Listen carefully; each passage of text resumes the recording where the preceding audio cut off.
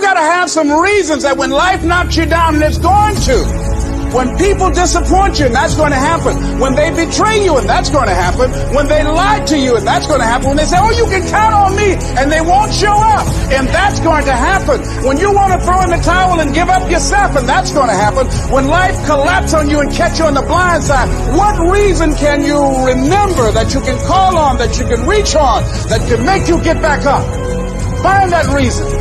So life had knocked me down. I said, life, I'm doing this because I want to make my mama proud of me. I'm doing this because I want my children to have a better life than what I have. I'm doing this because all my life I've been told I'd be a loser, that I wouldn't make it. I'm doing this so I can become massively successful. What are the reasons that you can think of that can keep you strong, that can keep you in the game, that will be your rod and staff to comfort you? If you know the why for living, you can endure almost anyhow.